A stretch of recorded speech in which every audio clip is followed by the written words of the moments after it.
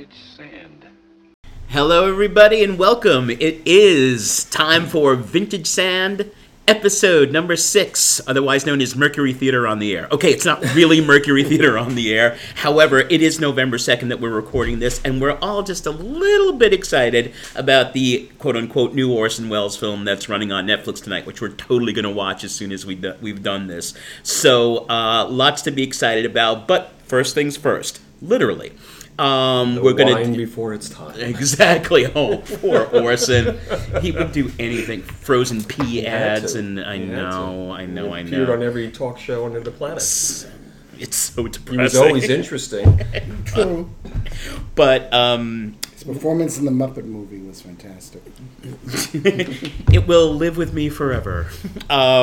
We are today in episode 6 talking about taking a page out of Cole Porter's book, but instead of another opening and another show, we call this another show, another opening, because we're talking about our favorite opening moments in films, and we're ranging all over the globe and all over the history of films. So hopefully you will have fun as you strap yourselves in for the ride and come along with us. So, that Welles film is not going to keep. So we're going to get right into it. And why don't we start with Mikey, your number 5 favorite opening of all time? Well, I didn't do this in order of what I loved. I just did this in chronological order.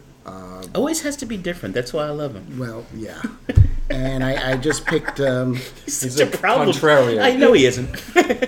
See what I did there? I don't have... Well, actually, maybe the last one is my favorite. So, all right. But let's start... I think I know which one that is. Yeah, I could take a shot. Let's start, though, with the great Billy Wilder's Sunset Boulevard. Oh, my. And it opens, the credits open with the Sunset Boulevard on the pavement, and then the credits going down the street, down the pavement, and then we see police cars. Yeah, they're on the pavement. Yeah, it's on the pavement. It's amazing. And then camera raises, and we see police cars, and then we hear the voice of William Holden saying, "Yes, this is Sunset Boulevard, Los Angeles, California. It's about 5 o'clock in the morning. That's the homicide squad, complete with detectives and newspapermen." And then he goes on to do, we see the cars, a cut to the opening of of Norma Desmond's home, and he describes a murder has been committed, but this one is an old-time movie star is available, one of the biggest. And then as we see, he says, you'll hear about it from the detectives and the columnists and everything, but you should hear it right from the source. And of course, he is the source. So Lovely. Then we go in the back. We can see in the far side a swimming pool and a dead That's body. the one he always wanted. Yep. The dead body, and he said, "Yes, there's a body found there. 2 shots in his back, 1 in his stomach."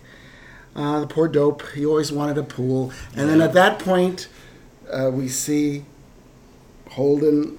They shot it from the bottom of the pool. Right. From the... No. What? That's how they were thinking of doing it. What they did is that they got a giant mirror. Oh, and put okay, it in the bottom of the pool Yes. and shot into the mirror. But it looks like it. Oh, yeah, definitely. It looked, yeah. The point of view is from the bottom of the pool. And Yeah. you- Tricks of the trade reveal. And you see Holden's just poor, shocked expression. It's a great shot. And that's pretty much it. But the weird thing about it is it was a last minute. Right, there was another. He There had was another opening. another in mind. opening, and he shot it. And it was in a morgue where various cadavers were talking.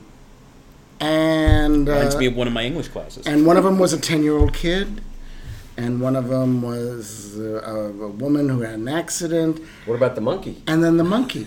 Well, there were 2 previews. One in Evanston, Illinois. Oh, they previewed it? Yes. Wow. So people actually saw that opening. Oh, Wow. yeah.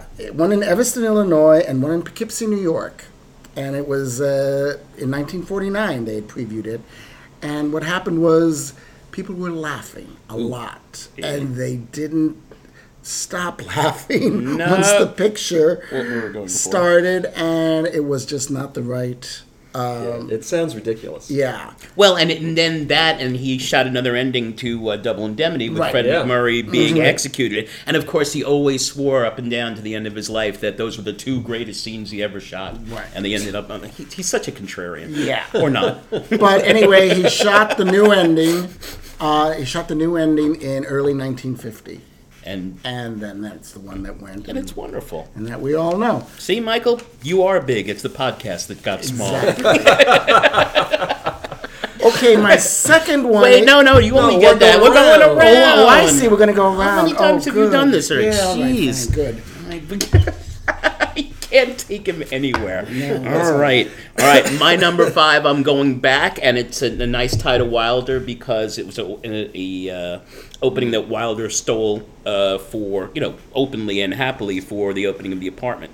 And that is The Crowd by King Vidor from 1920. Why doesn't anyone know King Vidor? I mean, the man. First of all, made some very good movies. The Big Parade is one of the great films of the 20s. Then he did The Crowd, and then after, have you guys ever seen Hallelujah?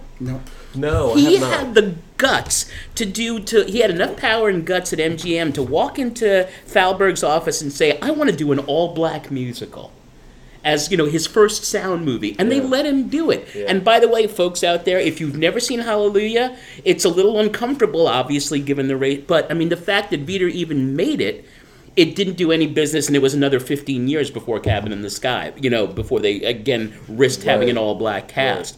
Right. But, so The Crowd is Vidor's story of John and Mary, two people in the crowd, and it opens with a little montage of John's life. We see him born in a small town. We see his father die. It's a very powerful little bit where the coffin is carried out, and his father keeps saying that his son is going to be someone someday. And then we cut to New York. He's 21. He's come to New York, and some of the most unbelievable shots of New York. That's one reason I mentioned last time how much I loved Harold Lloyd's film from that year, Speedy. The camera was so free and loose that you could do anything with it. There's a sequence in The Crowd at Coney Island that has to be seen to be believed. But anyway, so just this incredible montage of New York in 1928, right before the crash. Oh my God, they're coming to get us. So we better get moving. Not everybody likes Vidor, Exactly.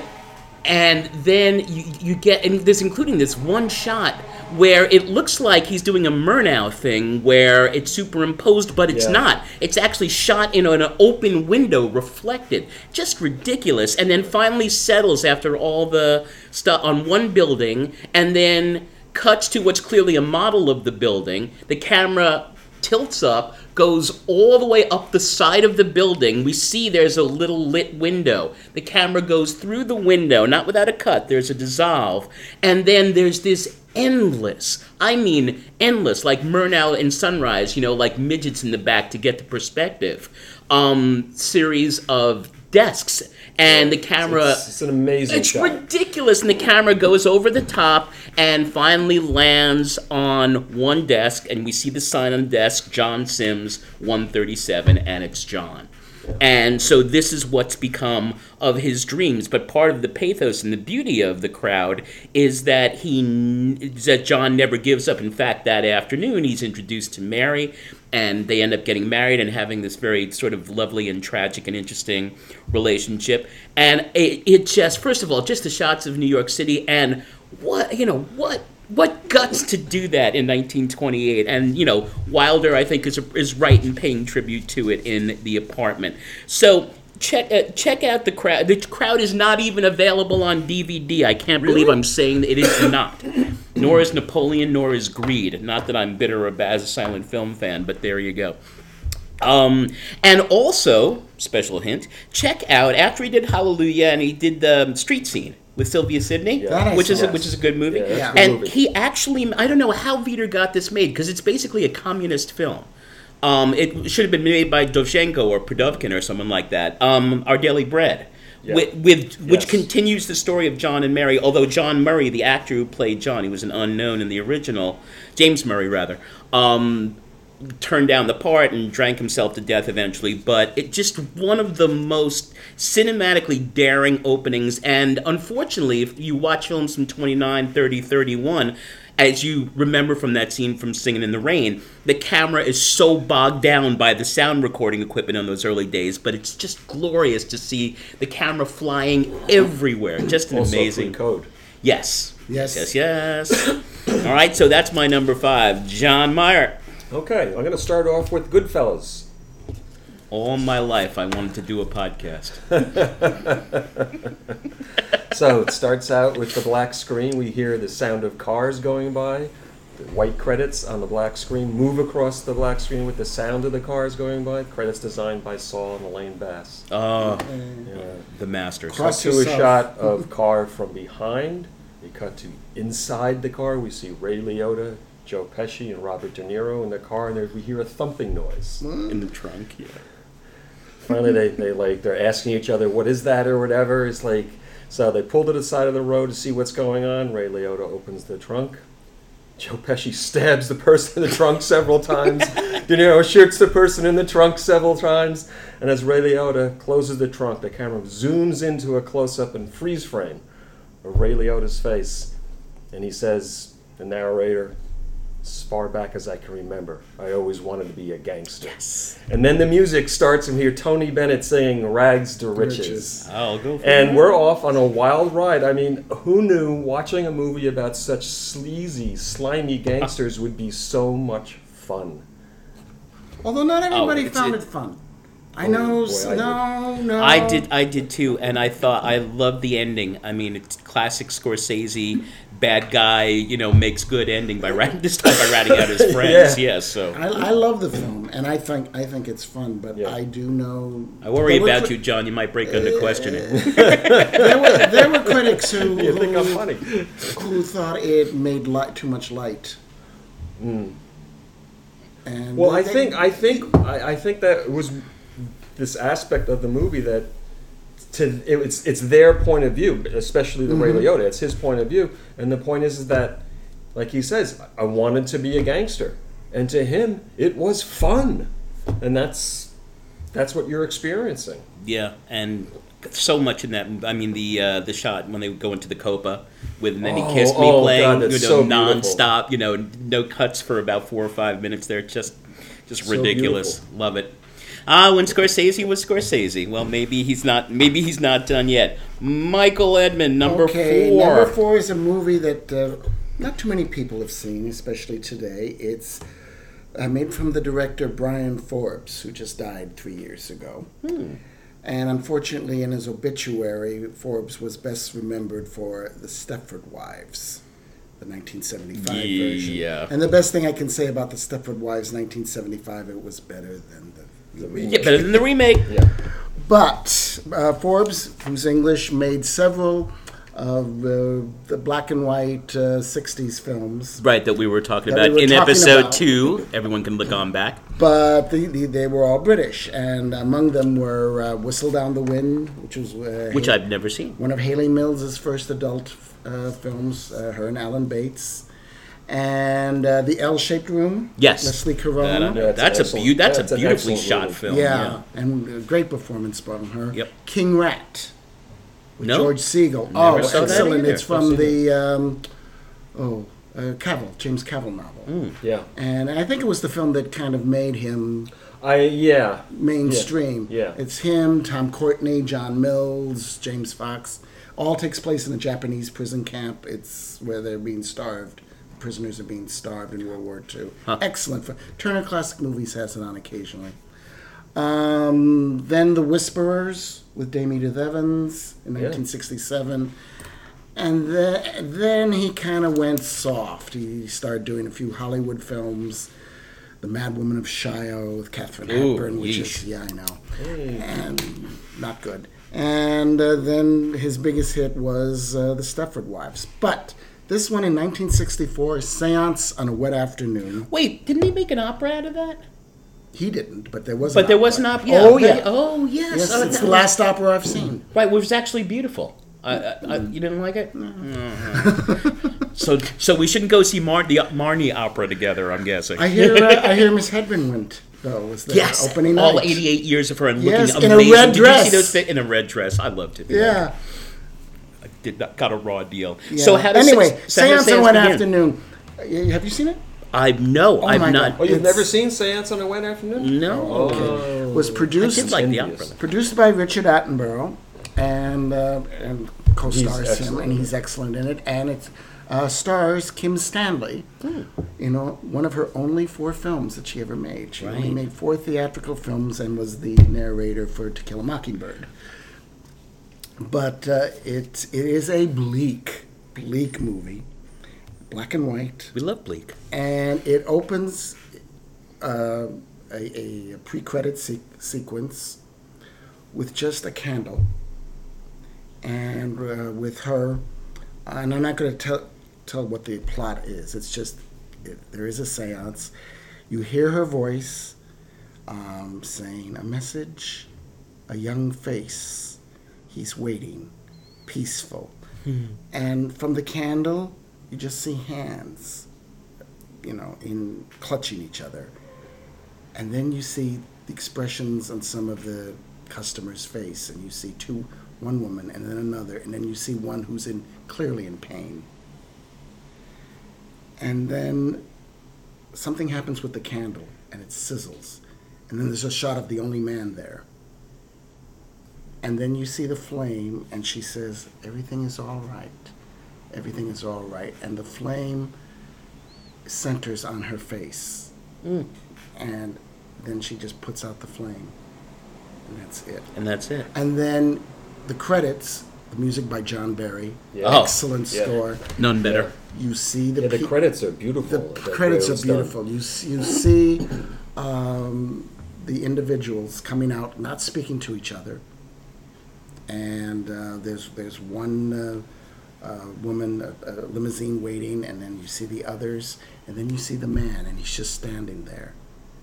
And it's almost like he's waiting for the rain to end, and it does. And then he walks away, and that's the credits of this very gloomy credits. And the music helps make the credits, of course. Yeah. I remember the first time I saw it, it was showing on PBS. I was in college. I remember I was home some holiday or whatever. I can't remember what or whatever. I was just sitting at home one night, and I saw that it was being shown on PBS, and that's when the Times had their little blurbs, their Right. like 1 sentence blurbs or whatever, and I was like, oh, this sounds like a really good movie. I've never heard of it before or whatever, and I was blown away. Yeah. It's so good. Is it on DVD? I haven't. Yes, I have it. You have. I will lend it to you. All right, I definitely want to see it. It's excellent, and Stanley, she got the New York Film Critics Award, and she lost the Oscar to Julie Andrews in Mary Poppins. Stunner. What can I say? But All I want is a room somewhere. It's really, I think, one of the best movies of the early '60s. Yeah, and, Yeah, and the opening, yes, I would agree. and Sets and I the don't mood. even and there is a definite plot, which I don't want to really even talk. Yeah, I wouldn't. Yeah, if Talk you haven't about- seen, you'll ruin it for them. Yeah. Start to Spoiler go into too much alert. detail. Yeah, it's not, and that's all I'll say about it. But, All right, beautiful. Seance on a Wet Afternoon. I think we should outlaw when we become God. We should outlaw color films. No more films in color. Everything's got to be in black and white. What do you say, Yeah, but guys? then Vertigo would be in black and white. Yeah. Okay. But it was just a thought there for a second. That 60s black and white. Listen to episode 2, everybody. It's an hour and a half on 60s black and white, so you'll have your fill. My number 4 is a double entry because they are intimately related, also setting a mood, but a very different mood, and taking a huge, huge risk. Because it's sort of it's almost like Moulin Rouge or Greatest Showman in that, it's one of these things where you either buy in or you don't. And I'm talking about the original, what I think is the most romantic movie ever made, and that is Jacques Demy's Umbrellas of Cherbourg, which, first of all, it opens, do you guys remember it opens with an iris out? Yep. Yes. On a scene Yeah. that looks like it could be taken from La La Land. It's barges on a canal. Yeah, it's And- very pretty. Actually. Yeah, and then the camera tilts, pointing down, and it starts to rain. And we see the rain from above, and we see the people walking by with the umbrellas, and that Michel Legrand theme, which is, it's so overplayed that it's cheesy, but there's a reason that everybody loved it, and it's just it so sets the mood for that film. And then the first scene of the movie proper is the scene in the garage, and everyone's singing everything, and you realize, oh my God, he's really going to do this. He's really going to make a movie where everyone is singing every line. And again, you either say, this is hilariously bad, or I totally love this.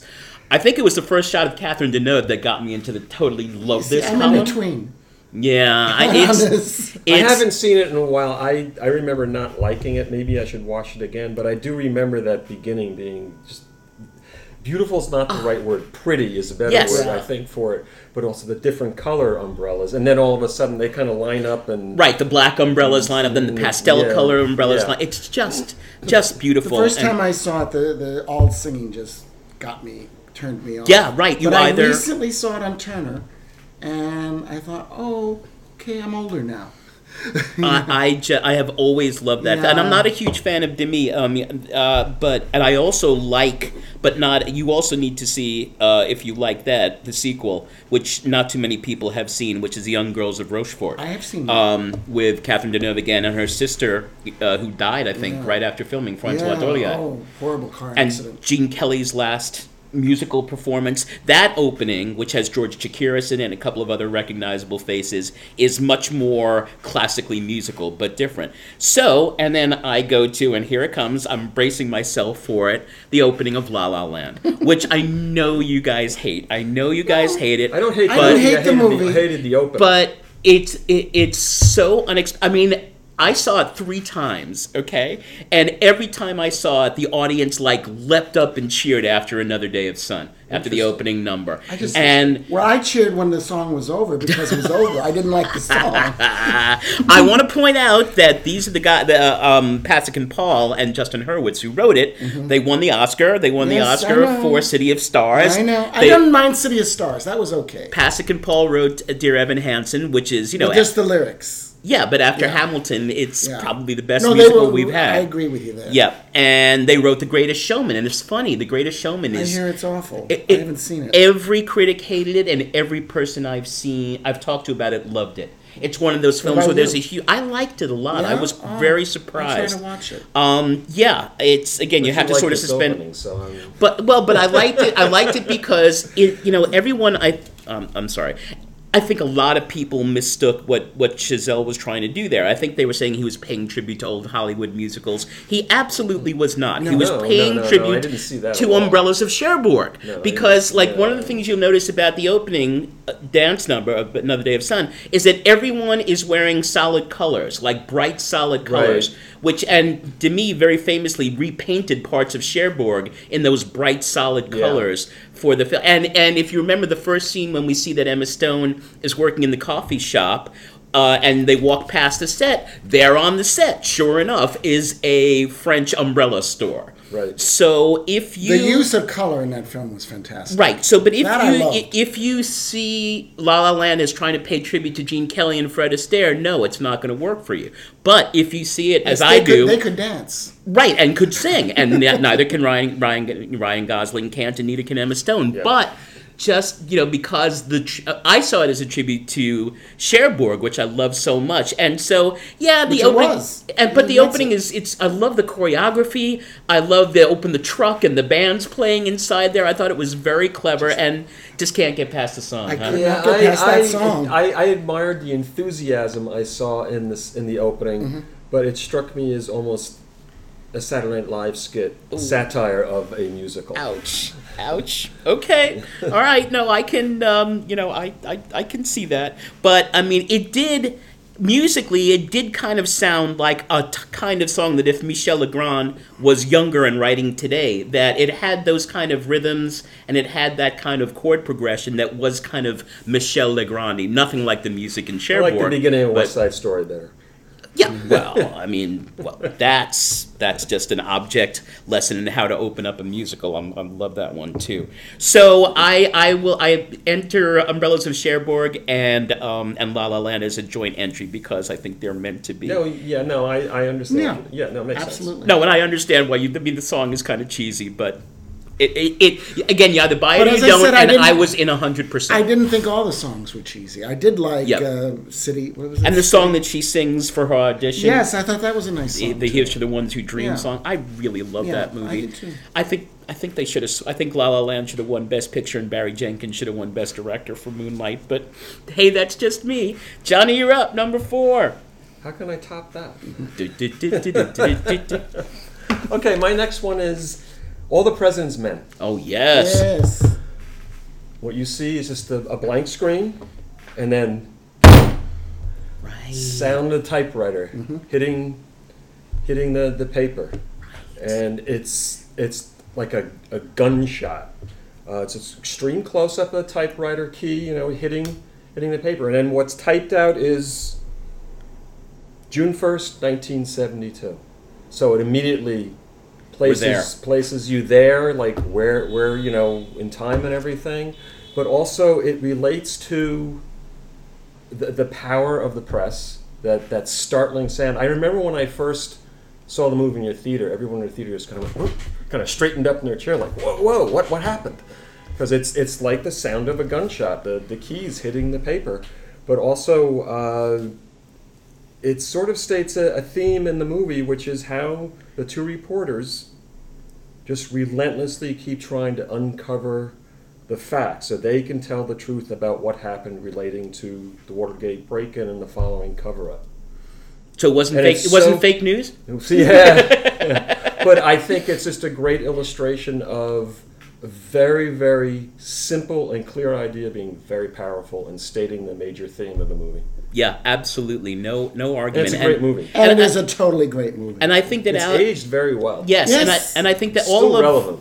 as has Parallax View, as has Clute. I think those Pakula films. Yeah. He's been Clute's sort of really good. left in the dust, along with like Hal Ashby and some of the other Yeah. '70s direct. But I Yeah. mean, those films, Parallax View feels like it was made last Tuesday. Yeah. I mean, that's an amazing film. So, Yeah. Alan Pakula, check him out. Number 3, Michael Edmund. Okay. Come on down. My favorite Western of all time, Sam Peckinpah's The Wild Bunch. Naturally, yes. 1969. Opens up, black and white silhouette, and we see 5 horsemen, and they all are Mounties. We, of course, later find out they're not. And we hear in the background Jerry Fielding's score. It's kind of a partly ominous music, part march. And we see as the film continues, there's a black silhouette and it stops with which each credit the Wild Bunch. And then we see the first Mountie, William Holden, who at age 49 looked like he was 70 in this movie. This was the first time you really saw... To good effect, though, in the film. Great effect in the film, but you really saw the booze was finally taking William Holden, and he died 12 years later. Yeah. So, yeah. But anyway, and then the Mounties, they're riding on their horses, and then we see silhouette stopping of Ernest Borgnine, his cohort. Yeah, the freeze frame. Freeze frame. And it turns black and white from the color, which is Lucien Ballard. Lucien Ballard, yeah. Yeah. Great photography, my God. And then we see children playing with scorpions, torturing scorpions. And then we see another freeze frames of other actors. And it continues. The horses are going down and freeze frame. And then we see they're coming into a town, and we see a temperance meeting, led by Dub Taylor, of all people. Yeah. I mean, Guess Johnny Mac Brown was unavailable. really? But actually, it kind of worked. It's just that that was a casting that kind of surprised me. And then we see the meeting, 5 cents a glass, and he's yelling, another freeze frame. And then we see them coming, the Mounties, they meet two other Mounties, and they've been sitting there waiting. All is quiet, sir. All is quiet. Then another freeze frame, more credits. And then the Mounties come, and they're about to stop at the bank, and they get off, and William Holden says, okay, fall in, men. And it looks like these Mounties are, they're going to protect. And then they run into a little old lady who drops her bags. And she goes, oh, my God, I'm so sorry. That's all right, ma'am. Please, take my hand. And the other one says, Borgnine says, allow me, ma'am. He picks up the bags. And they walk them across the street. In the meantime, on the rooftop next to the bank is Robert Ryan and his cohorts, who is a former member of the gang who has 30 days to get the bunch, to kill the bunch, to hunt them down, or back to Yuma. And he's asleep. He's asleep, and he's awakened, and once again, another freeze frame, and then they go into the bank, the Holden and the other Mounties, and suddenly we realize not is all what it looks like to be. Lovely. Because the person at the bank says, may I help you, gentlemen? And Holden throws them halfway across the room. They all take out their guns, and he says, if any of them moves, kill them. And then freeze frame, directed by Sam Peckinpah. Lovely. It's a great opening. It's a great opening. It's a great movie. I disagree. I know John doesn't like it as much as I do. Too violent? I don't. There's. Well, why don't you? No, that's enough. The opening. When the scenes were like the big scenes of the violence and everything, I don't understand what Peckinpah is doing when he does like these alternate points of view with the violence and everything. I just don't understand what he's saying. I don't get it. No, and I feel that way about a lot of his work, Straw Dogs especially, but that's a whole lot. Actually, it's one of the few Peckinpah movies I like. Yeah. Because after The Wild Bunch, I saw every one of them. And most of them were very disappointing. You know what's held up well, surprisingly, is Pat Garrett. And Billy the Kid. That's real. Check it out again. I haven't seen it in a long time, but you're not the first person who has said that. Yeah, that's... Well, I like Junior Bonner.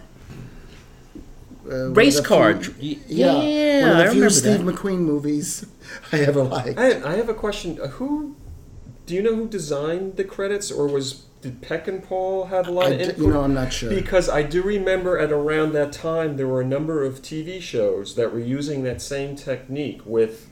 Mm-hmm. Showing one of the actors in the show and then having a freeze frame, and it would turn to like black and white, like a drawing type thing or whatever. It seemed to be in vogue, and I don't know if it was the same person designing the credits, or if the Wild Bunch influenced some of the other people doing credits for the TV shows. I don't know. Yeah, I don't know. It's funny. It's the other Western that everyone thinks of from '69, of course, is not Butch Cassidy, but Once Upon a Time in the West. And remember, that's got a 22-minute opening credit sequence. Yeah. Even I'm a huge Leone fan, and even that was way too much for me. I was like, seriously, man, come on. Hey, don't forget True Grit from 1969. I'm kidding. No, it's not. Okay, all right. To me, it's a rare case where entertaining. To me, it's a rare case of the sequel being better. The remake, I mean, I really like Jeff Bridges and Matt, and the girl Haley Steinfeld was just spectacular. All right, speaking of freeze frames, that lovely leads into mine. In the last episode, which was about our great years in film, I talked about 1960 and focused on some other films and put La Dolce Vita gently to the side, although barely. So Fellini gets his due here, and the opening, of course, is the opening of 8½. Because La Dolce Vita is also a great opening. Right, also a great opening. But 8½, I mean, you want to talk about a film that captures the conceit of that captures the conceit of the film. Remember, it's black and white. It's Mastroianni playing the Fellini stand-in Guido in the car, and then he's in this incredible traffic jam that goes on forever, and he can't get out, he can't breathe, he starts kicking against the window, and then that's what 8.5 was about, because the story is well told. But after Dolce Vita, for the first time in his life, he had no idea what to do until some smart person said, "Hey, Federico, why don't you make a movie about not knowing what to do?" And it doesn't seem that revolutionary now, but that was the beginning. So many people have copied it. Right. Yeah. I mean, I'm a huge David Lynch fan. I mean, just about everything he's done. But, Lynch owes everything to Fellini, because it's Fellini who breaks down the line between film and director. I mean, where does the film begin and where does the director begin? And of course, and then the sequence ends with him standing on top of the car. And there's all these great shots of the people going by. I mean, it's the real beginning. I guess Dolce Vita is the beginning of the adjective Fellini-esque. But, all these kind of strange faces staring at him. And then he does a couple of freeze frames on the people staring at Guido in the cars. The old man and then the woman. And then he flies. He takes off and flies. and then the next, and dissolved to him, with a rope on his ankle up in the air, and it's his agent or whatever, when he was like, "I've got him right here," and he pulls him down and back to earth. And then, we see Mastroianni waking up in bed, and it's a dream. But my God, what... it sounds a little mechanical. They had that shot. That's right. They had the shot. There's a shot of his hand reaching up in the air. Exactly. And what for writer's block or for creative state, he's stuck, and he can't come up with how to follow a film like Dolce Vita. And what a brilliant visual metaphor for that. And everyone has copied it still. REM, one of my favorite bands, did their video for Everybody Hurts, is literally that, the black and white, the traffic, the whole thing. So it's in a film of many, many wonders. It's one of my 10 favorite films in the world, I think. But the opening is just a perfect metaphorical setup for what we're going to be talking about in the whole film as he tries to get over this creative block. So I go with 8.5 as my number. If you hadn't done it, I would have. Yeah, I mean, it's just 8.5. God, I love that movie. And when I show it in film class, my kids love it. Do they? They do, believe it or not. They really like it. So there you go. John, your number 3? My next one is Vertigo. So again, we're going to see if we can do a podcast without mentioning Vertigo. It's going to be hard. It's not going to be easy. Exactly. Have we yet? I don't think so. No, just the generation of '99 again, one. Opening credits designed by Saul Bass. So let's take a little moment to say hail to Saul Bass. Just cross yourself whenever you say his name. That's I mean, what a genius! Because he did the credits for Psycho, North by Northwest, Anatomy of a Murder, Spartacus, Seconds. I mean. Age of Innocence. Credits for Seconds with the fisheye. That's right. He did that a lot of movies, and he designed the opening of West Side Story. I don't know if he also had him. If you remember, the beginning of West Side Story was the lines. It's just you just those lines, and you hear the music. They call it the overture or whatever, and slowly it turns into a shot of the city. I don't know if he was involved with also designing the helicopter shot. What about the end credits? So, he probably. Yeah. Because the end credits are also kind of fascinating. I mean, except with the exception of, the opening sequences in James Bond films, the ones done by Maurice Binder. I mean, no one has come close to mastering openings like that. And I know that in Goodfellas, his wife also had credit, but, for the credits. I'm not sure exactly when she was starting to work with him on the credits, and I don't know I'm not sure if Goodfellas, I think, may have been the first time she was actually credited on screen, but she didn't do anything for a while and then came back. So and the eye in Vertigo, the close up on the eye. I mean, Polanski rips that off in Repulsion, and Frankenheimer rips it off in Seconds. He didn't just design credits; he designed the beginnings of movies. Right. He always integrated what the movie was about into his credits. So back to Vertigo. Anyway, I know. I was just going to say, if you watch the credits without the music, you can't. You can't. Because the music is swirls. So important. Exactly. Yeah. That it's gorgeous music by Bernard Herrmann. It's emphasizing the swirling, push-pull, circular motif of the movie, as do the credits with the various spiral designs. So we see, at the beginning of the credits, we see a woman's face. The camera moves to her mouth, and then to her nose, and then to her eyes, and then to one eye. And then it goes into her eye, into the pupil eye, and the spiral designs begin, and that music is just, it's hypnotic. Absolutely hypnotic. And then, of course, the last credit we see coming out of her eye is directed by Alfred Hitchcock. Dun, dun, dun, dun. And then it goes to, we see a white line across the screen. Bar. And then we realize it's a bar. And then we see a man's hand grab.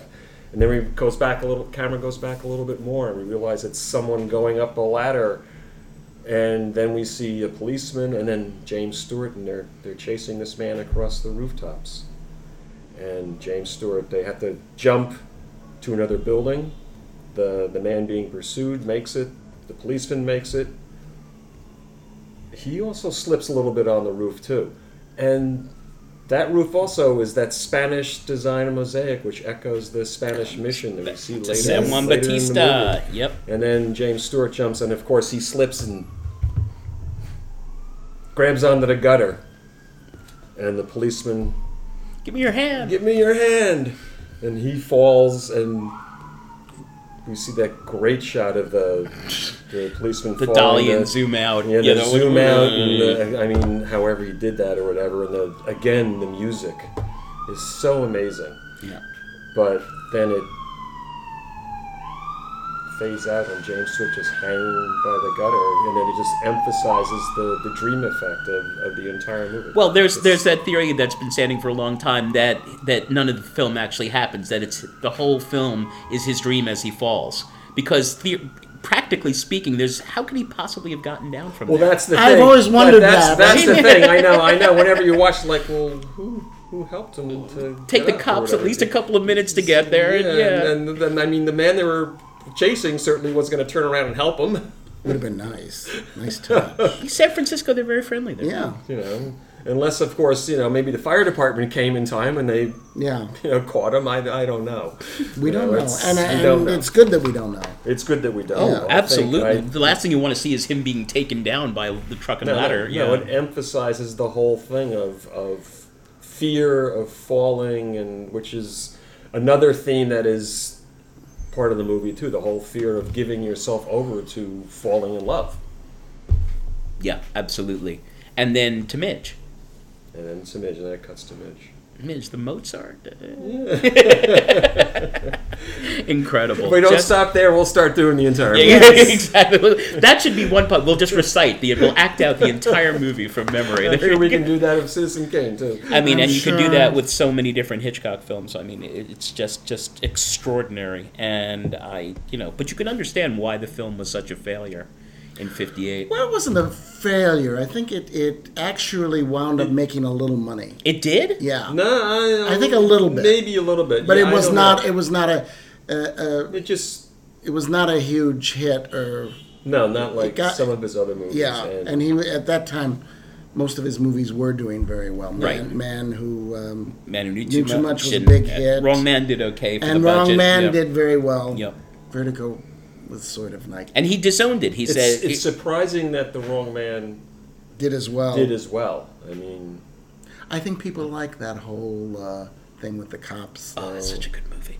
John, know. listen back to episode 1. John talks Yes. in detail about that one. So please listen. All right, Michael. Oh, it's number me again. 2. We're moving up the list. Okay, Robert Altman's Nashville. Yes. And this is the longest opening of, I think, any of our openings. It goes almost 10 minutes. Why don't people watch Nashville anymore? It's such I a don't good- understand. Right? I've lent it to friends who hated it, What? and I don't get it. Maybe it can't be seen. Have you ever shown it in your class? No. Try.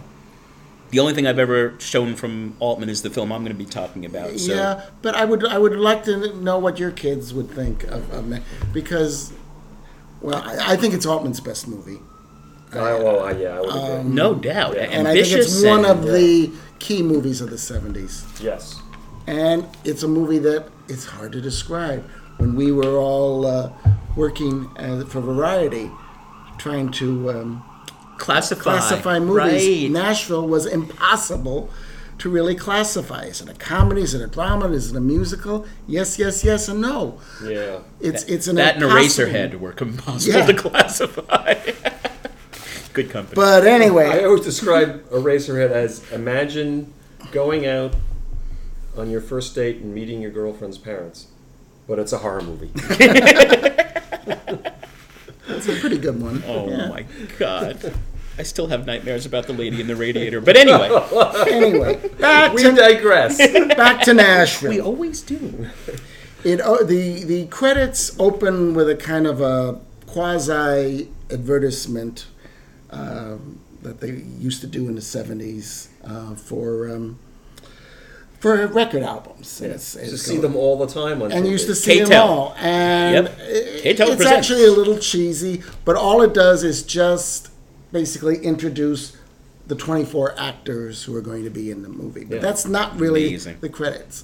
After they do this, then we see a van in Nashville. And it is the van for the third-party replacement candidate, Hal Philip Walker, talking, frankly, gibberish about, why the two parties can't work.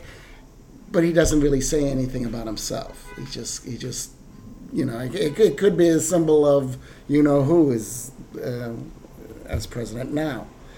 But we do hear the chords of music starting. And then we see one of the 24 characters in a rehearsal room. Haven Hamilton, played by Henry Gibson, Henry Gibson. of all people. I mean, He's good in it. he is really, Wonderful. really good. I guess the only thing I'd seen him in before was The Long Goodbye, other than What's the Laughing. laugh? Yeah, Yeah, there's a- Laughing yeah. was where he made his name. Yeah. But I never really took him seriously as an actor. He is terrific in this. And he is singing this song, which he's credited with writing, because most of the actors wrote their own songs, which I still am finding hard to believe. Either that or it says something about country music, that country music is easy to write. I mean, Karen Black wrote her own song, and it's not even a bad Must be song. doing something right the last 200 But years. this is his song, and it's patriotic, and I have to say in the credits start, the technical credits start as he's singing, and then we see several people in the studio. They're listening to him, and they're all enwrapped, including his. We see 5 actors of the 24 in this credits sequence. Besides, we see Haven Hamilton and takes himself so seriously singing this awful song. But I know not awful. It's just the lyrics. We must be doing something right. 200 years. If I have to go to war, I hope my sons won't go to war. But if they must, they must. It's like, who sings that? But I'm not sure what Robert Altman's take on country western music is. He never really would talk about it. Yeah, he's in from interviews. Texas. Yeah, well, anyway, and we see Haven Hamilton's son, Buddy Hamilton, played by Dave Peel, an actor who I never saw before and never saw since. And then we see his mistress, Lady Pearl, played by the great Barbara Baxley, who later in the film goes on about the Kennedy assassinations. Right. And then we see Opal, who walks in. Opal is a documentary filmmaker from the BBC, played by Geraldine Chaplin. And she is possibly the worst filmmaker. This woman can never stop talking about herself or her experiences to ask a question. Henry Gibson sees her, sees the tape recording, freaks out, orders her out. And the son, Buddy, takes her into another studio. The credits are still rolling. And when we see a gospel group from a college, all black except for the lead singer, played by Lily Tomlin. And she's just, and he's showing Geraldine Chaplin, he's obviously has a thing for her. although you can tell that he's just really trying to be nice to her, even though his father is just thrown her out, and she's watching, and the credits are still rolling. They're slow. It's like, I think it is one of the longest film scene with credits I've ever seen. It's like 12 minutes of credits. Yeah, it's long.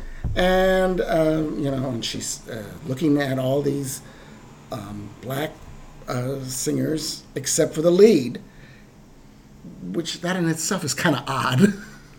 and he says, "Oh, that's our lawyer's wife, our attorney's wife, who's singing that." And she talks about the Geraldine Chaplin character talks about all this stuff she's done in Africa, and all, where you see all these African singers and they're bare-breasted, and she just never stops talking about herself. And then she goes, "Is this the way they act in church here?" And he goes, "Well, it depends what kind of church you go to." And then we're back to Haven Hamilton, and he's really mad at one of the musicians. His name is Frog. He goes, "Yeah," and he plays like a frog. And that person is actually Richard Baskin, who arranged all the music. Oh, okay. And he starts singing again, and nothing is going right. And finally he says, "What's the name of the piano player?" "Frog, sir." "Well, Frog. Well, he plays like a frog. Now, when I want Pig, then we can finish this here album." And then he storms out, takes Frog, whose hair is out to here. He's got this black afro, even though he's white. And he says, "You get your hair cut. You don't belong in Nashville." And that's finally the end of the credit sequence, and then it goes to the airport. I'm not doing it justice. It's a brilliant opening. What a revolutionary way to make films. I mean, no one had made films like that before. And with all those characters and the overlapping dialogue and and oh my god! He shot 8 hours of footage of actual, not he could have made an 8-hour movie. He put it down, got it down to 3 hours and 40 minutes. Paramount took it from him and cut almost an hour out of it. It's like 2 hours and 40 minutes. I wish somehow we could see that, at least the missing footage that Altman had wanted, because there are a few characters that aren't fleshed out. They aren't like the Jeff Goldblum character, right? Yeah. No, but from MASH to Three Women or Thieves Like Us, maybe. Mm-hmm. I mean, there's not a bad movie in that bunch. Oh yeah. He's made a couple. No, but and then after Popeye, nothing but disasters. Actually, in the 80s, he did one in the 70s with Paul Newman. Oh yeah, and B.B. Anderson. Do you remember the name of that? It's something about. It's a futuristic sci-fi society. It's winter all the time. I can't think of the name. No. All right. Anyone who knows it, phone on in. Where's our fact checker? Exactly. Yeah. Not here. Just he made a few, and also he made Buffalo Bill and the Indians in 1976. Which has some charm. Okay. It doesn't all quite work. There are parts of it that almost look like someone trying to copy an Altman movie or whatever. Mm-hmm. And there's some things that do work. But there's no Paul Thomas Anderson without Altman.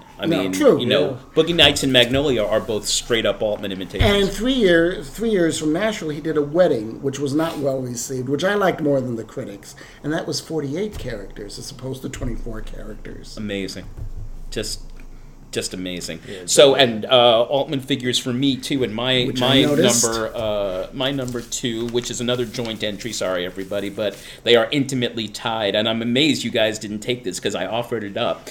But speaking of Orson Welles, of course, it's the opening to Touch of Evil, which is the happiest of happy accidents in film history. One of the stories, there are several, is that he was just hired to be an actor on the film to play the sheriff, Quinlan.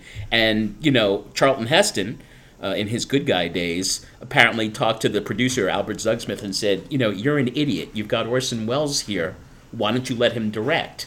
And somehow Wells, who had, become persona non grata years before in this country, took him 4 years to put Othello together in Europe, and then another 2 years for the mess that was Mr. Arkadin. But he got to direct this, redo the script from an awful novel called Badge of Evil. And of course it opens with a 2.5 minute to 3 minute non-stop cut, which is nothing short of it's nothing short of miraculous. And it sets up the entire movie. We see the opening thing is the bomb being placed in the trunk of the car. Mr. Lineker and his girlfriend there getting in the car, drives around and goes up the main street towards the border crossing. And then we pick up Janet Leigh and Charlton Heston, the newly married Vargases, and just all the choreography of it, everything, it's just impossible because there's people crossing back and forth, and one person is off by 1 second, and the whole thing is ruined. And of course, there's also that legendary story that Wells, that the wind was blowing and screwing things up, and Wells got up on it and said, "I command the wind to stop," and it did. I'm not sure I buy that one. If anyone could do it, it would be Orson Welles. And so then we meet them, we see that they're married, that he's just put away some of the Grandi family, and then just getting an ice cream soda for my wife. And his acting is not amazing. And then we see the car crossing the border, and the girl says, "Hey, I hear ticking. And everyone's like, "Yeah, you're drunko." And we go back to Charlton Heston and Janet Leigh, and the first time we see them kiss at that moment, off screen, boom, the car blows up. And, he, as the cop, goes running towards there, and Joseph Cotton, in his uncredited line, gets to see what's left of him you can strain through a sieve. It's awesome. I think it's his best performance. I love Joseph. I'm sorry, I'm a Joseph Cotton fan. Whenever I watch that, I always wonder how many takes did they have to do to get this right? I know, and I happen to like it. They released it without the Mancini music a few years ago. Hallelujah. I don't know. I don't miss it. It's kind of. I'm. It's kind of down and dirty. I like it. I kind of liked the music at the same time. The way it then was after it was reconstructed and everything without it, and I heard people complaining like, "Yeah, but I really missed the music." I know, I kind of did, and that leads to part B of my entry, which of course is Altman's The Player, which makes a very conscious and active and vocal attempt to talk about Wells's opening of Touch of Evil. It's almost 10 minutes, and opens up the film. First of all, it's just brilliant because it opens up with, we don't know whether we're watching is real or is being filmed. Remember, it opens up with someone saying, "Lights, action," and then the story begins. The secretary answers the phone and says, "Oh, he's not in." The other one says, "No, never say that."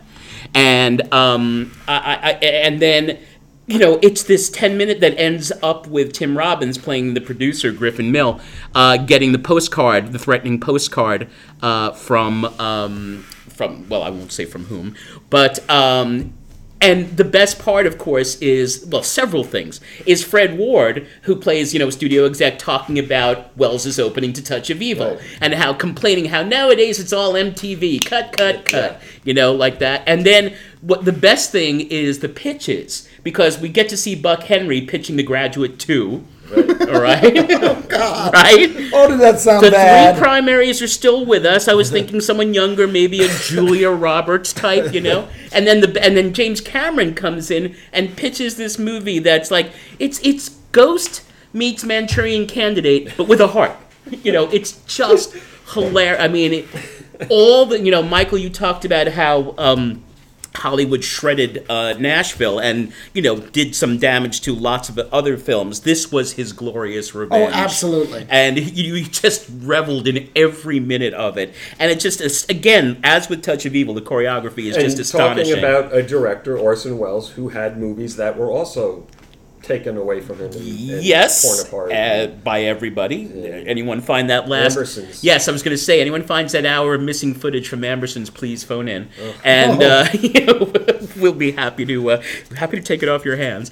And, there are other movies that do like Brian De Palma, who I usually don't like, but Snake Eyes, which is a terrible movie, but Snake Eyes opens with an incredible. It's about a 12-minute. There are Yes, actually yeah, a couple of. Yes. That's It's a one with great Nick Cage and Gary Sinise, Right. and even the last Bond film, which was one of the worst in the series, Spectre, opens with Sam Mendes directed with Yes. with him in Mexico in the Day of the Dead, and does that all without a cut. I like but that. for the without a cut openings that set up the entire film, Touch of Evil and The Player are my number twos because they so nicely reflect off each other. I just want to add that I did look up the Altman movie from the 70s that's really bad. It's called Quintet. Quintet, Oh, that's Quintet. right. Yeah, Wow. that's It's Okay. really, really. And I Excellent. love Paul Newman. I love the B.B. Anderson.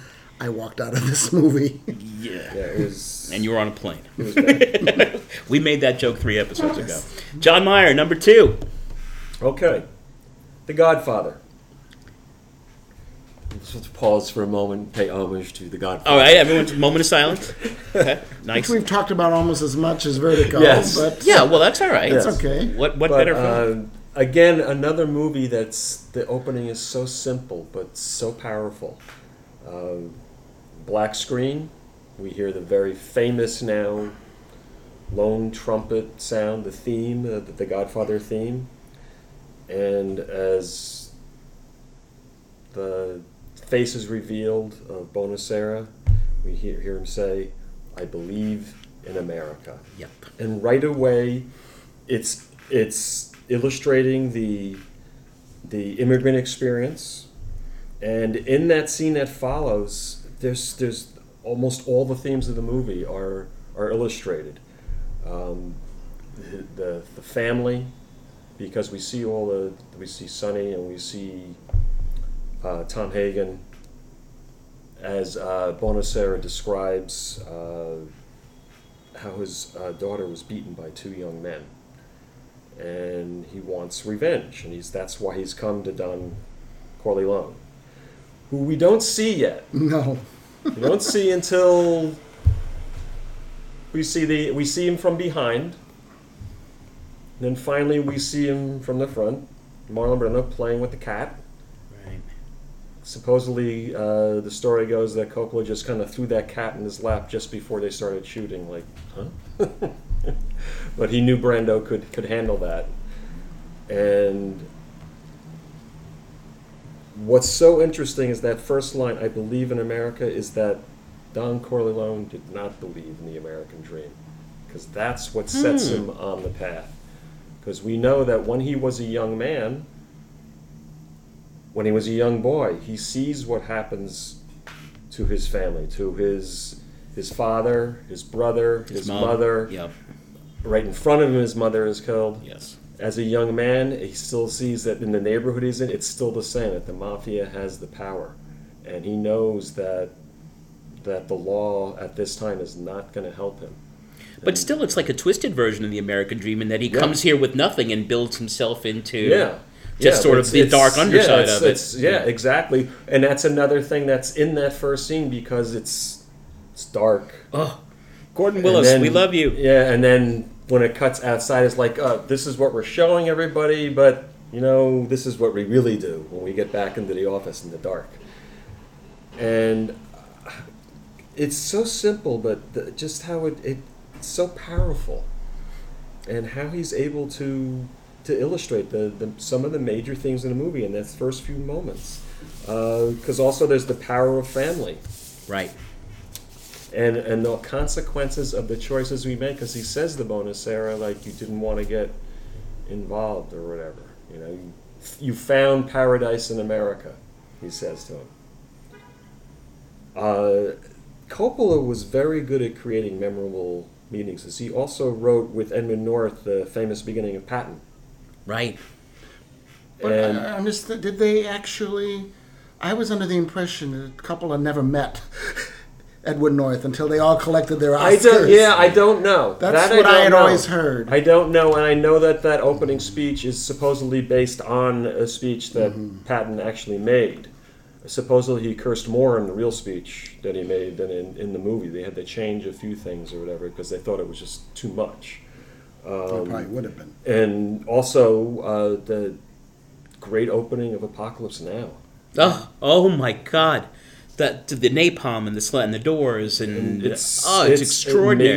Amazing. Yeah, Amazing. that's a also mentioned most definitely. And as you said in the last episode, there may not be a greater saga of America that if you take Godfather 1 and 2 together as one work. Yeah. I mean, that's it. That's our story.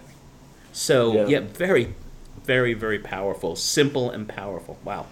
All right, it's time. Oh, more for you. I have one thing I want to say, because in our previous episode, I drew a blank and could not remember the name of the actress who plays the Don's wife. The singer. Her name is Morgana King. Morgana My apologies. King. And she just died a few months ago. Yeah, and one of the things that makes the Godfather movies so great is the casting, Yes. down to the smallest part. Because even the Parts 1 and 2. Because even the smallest parts are acted Sophia. so well. And Morgana King, she plays Carmela, Vito Corleone's wife, and she's excellent. Totally believable in every Yeah. scene. Excellent. Everybody was in every minute of both of those films. Yeah. Yeah, it's only unfortunate that we get to Sophia number 3, but that's another episode. All right, drumroll please. It's time for our number ones. Where is this going to take us? God only knows.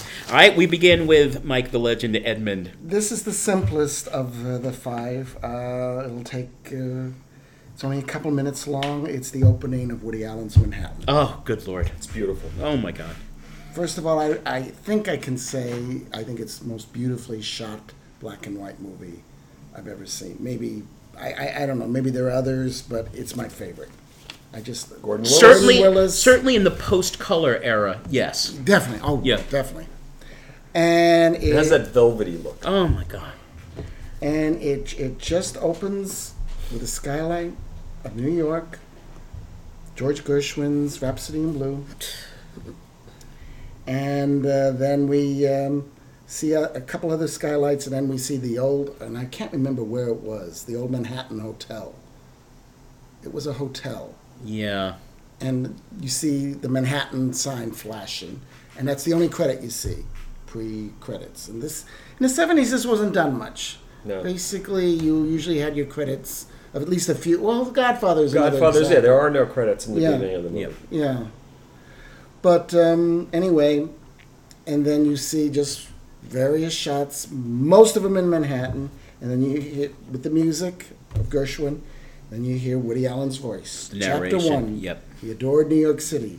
He idolized it all out of proportion. No, make that. He romanticized it all out of proportion. To him, no matter what the season was, this was still a town that pulsated in black and white and to the great tunes of George Gershwin. And then he keeps correcting himself. He's writing this book, and we see just more shots of every place in New York, in Manhattan. But occasionally we see Yankee Stadium, Yes. so Right. it's not totally Manhattan. And then the second time, he starts again, it's too corny.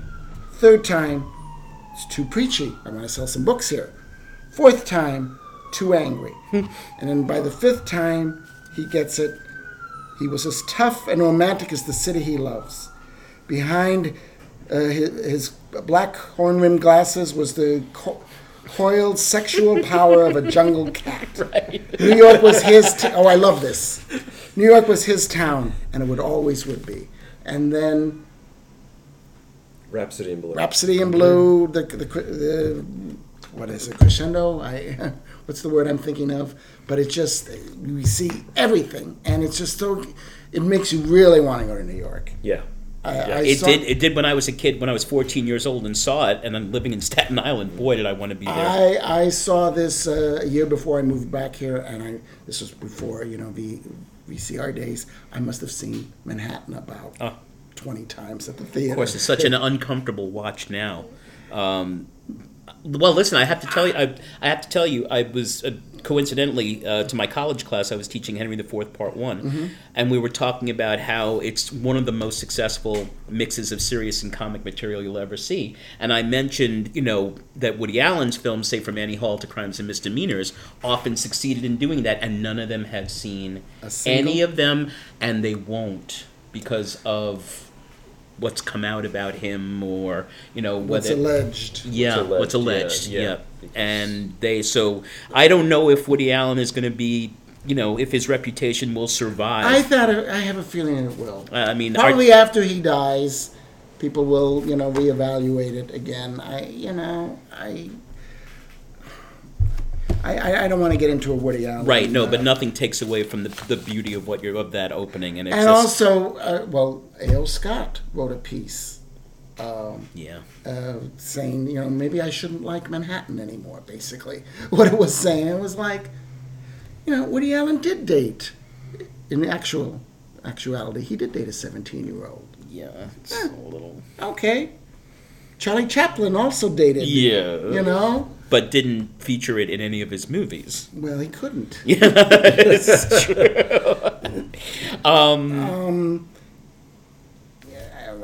I think perhaps we should really get onto a Woody Allen episode. But I think film students or anybody should not want to watch a movie. What do they think about Alfred Hitchcock and what he did to Tippi Exactly. I Hedren? mean, or do they not? All these guys were monsters, Yeah. basically. Well, you've heard stories like about John Ford that some people revere, and apparently he was absolutely horrible to actors on the set. Kubrick. I mean, Kubrick made Scatman Crothers do that take in The Shining of when he gets killed by Jack Nicholson with the axe 78 times. And didn't Nicholson... Right, and Nicholson, the only actor who had enough power to do this, said, "Okay, that's enough. Yeah. We've done." I mean, these guys are not nice people, Yeah. but I guess that's what makes them great directors. But But yeah, They become obsessive. the whole separating life from art is... My grandmother, who was a staunch Zionist, loved Wagner. And I said, "How can you love Wagner? He was an anti-Semite." Yes. Said, "I'm not having a drink with him. I'm listening to his music." Good for your grandmother. That's a whole other I series feel of I feel episodes. the same way. I occasionally listen to Wagner, and then after a while I start saying, well, now I'm going to start goose-stepping. I better turn it off or whatever. I mean, the Nazis had co-opted the music or whatever. Yes. I think some people get confused, like, no, he lived way before them. But he was a bit of an anti-Semite. Yes.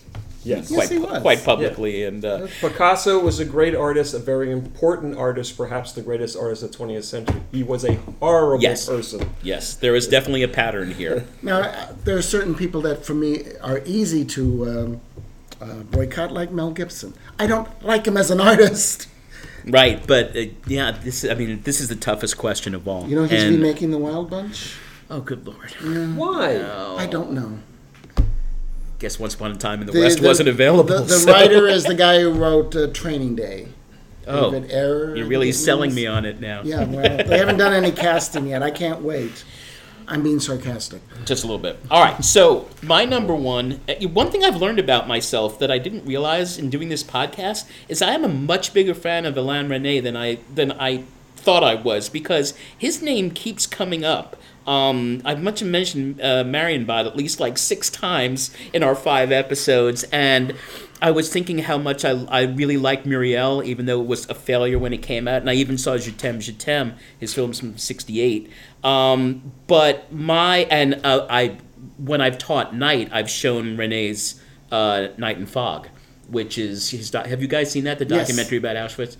I mean, which is just short. It's it's more powerful than The Pianist and Schindler's List all mixed into one. I agree with you.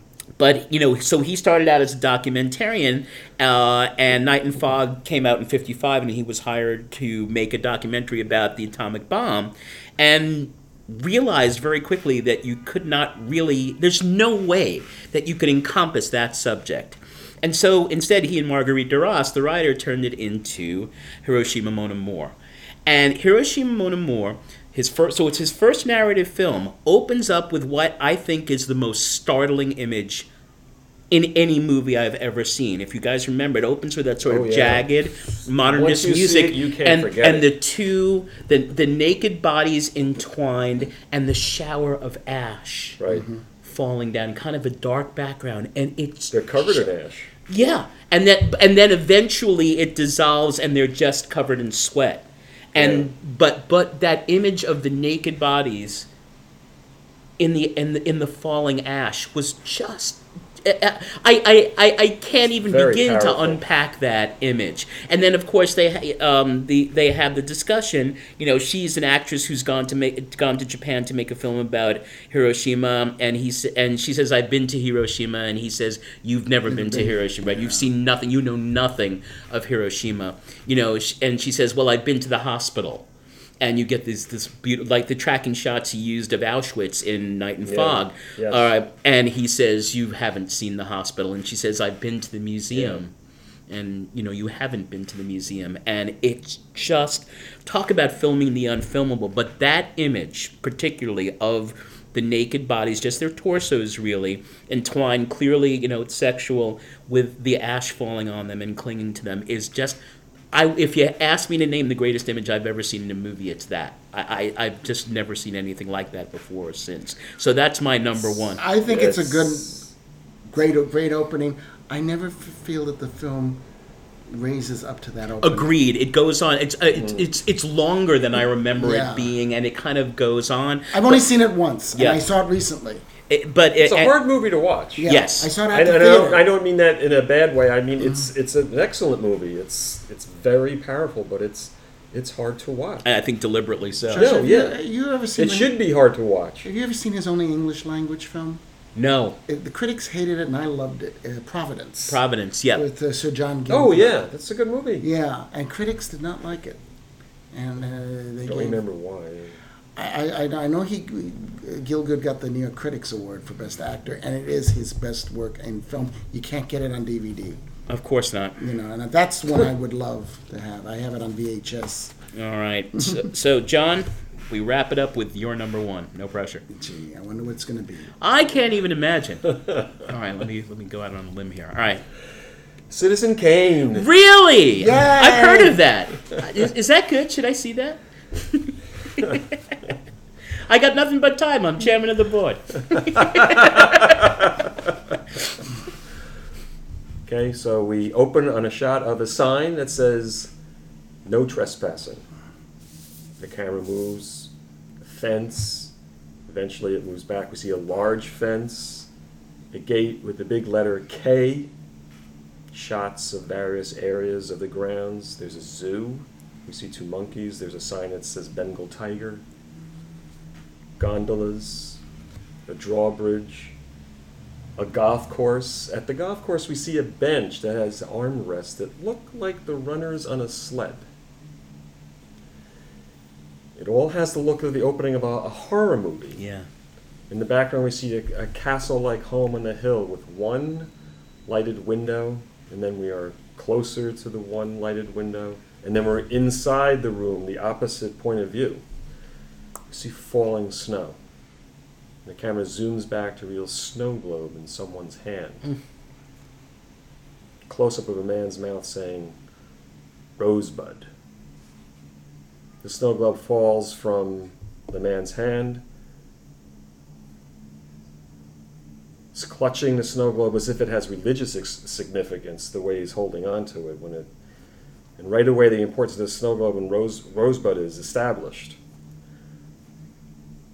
Almost all the themes of the movie are shown to us in that little opening.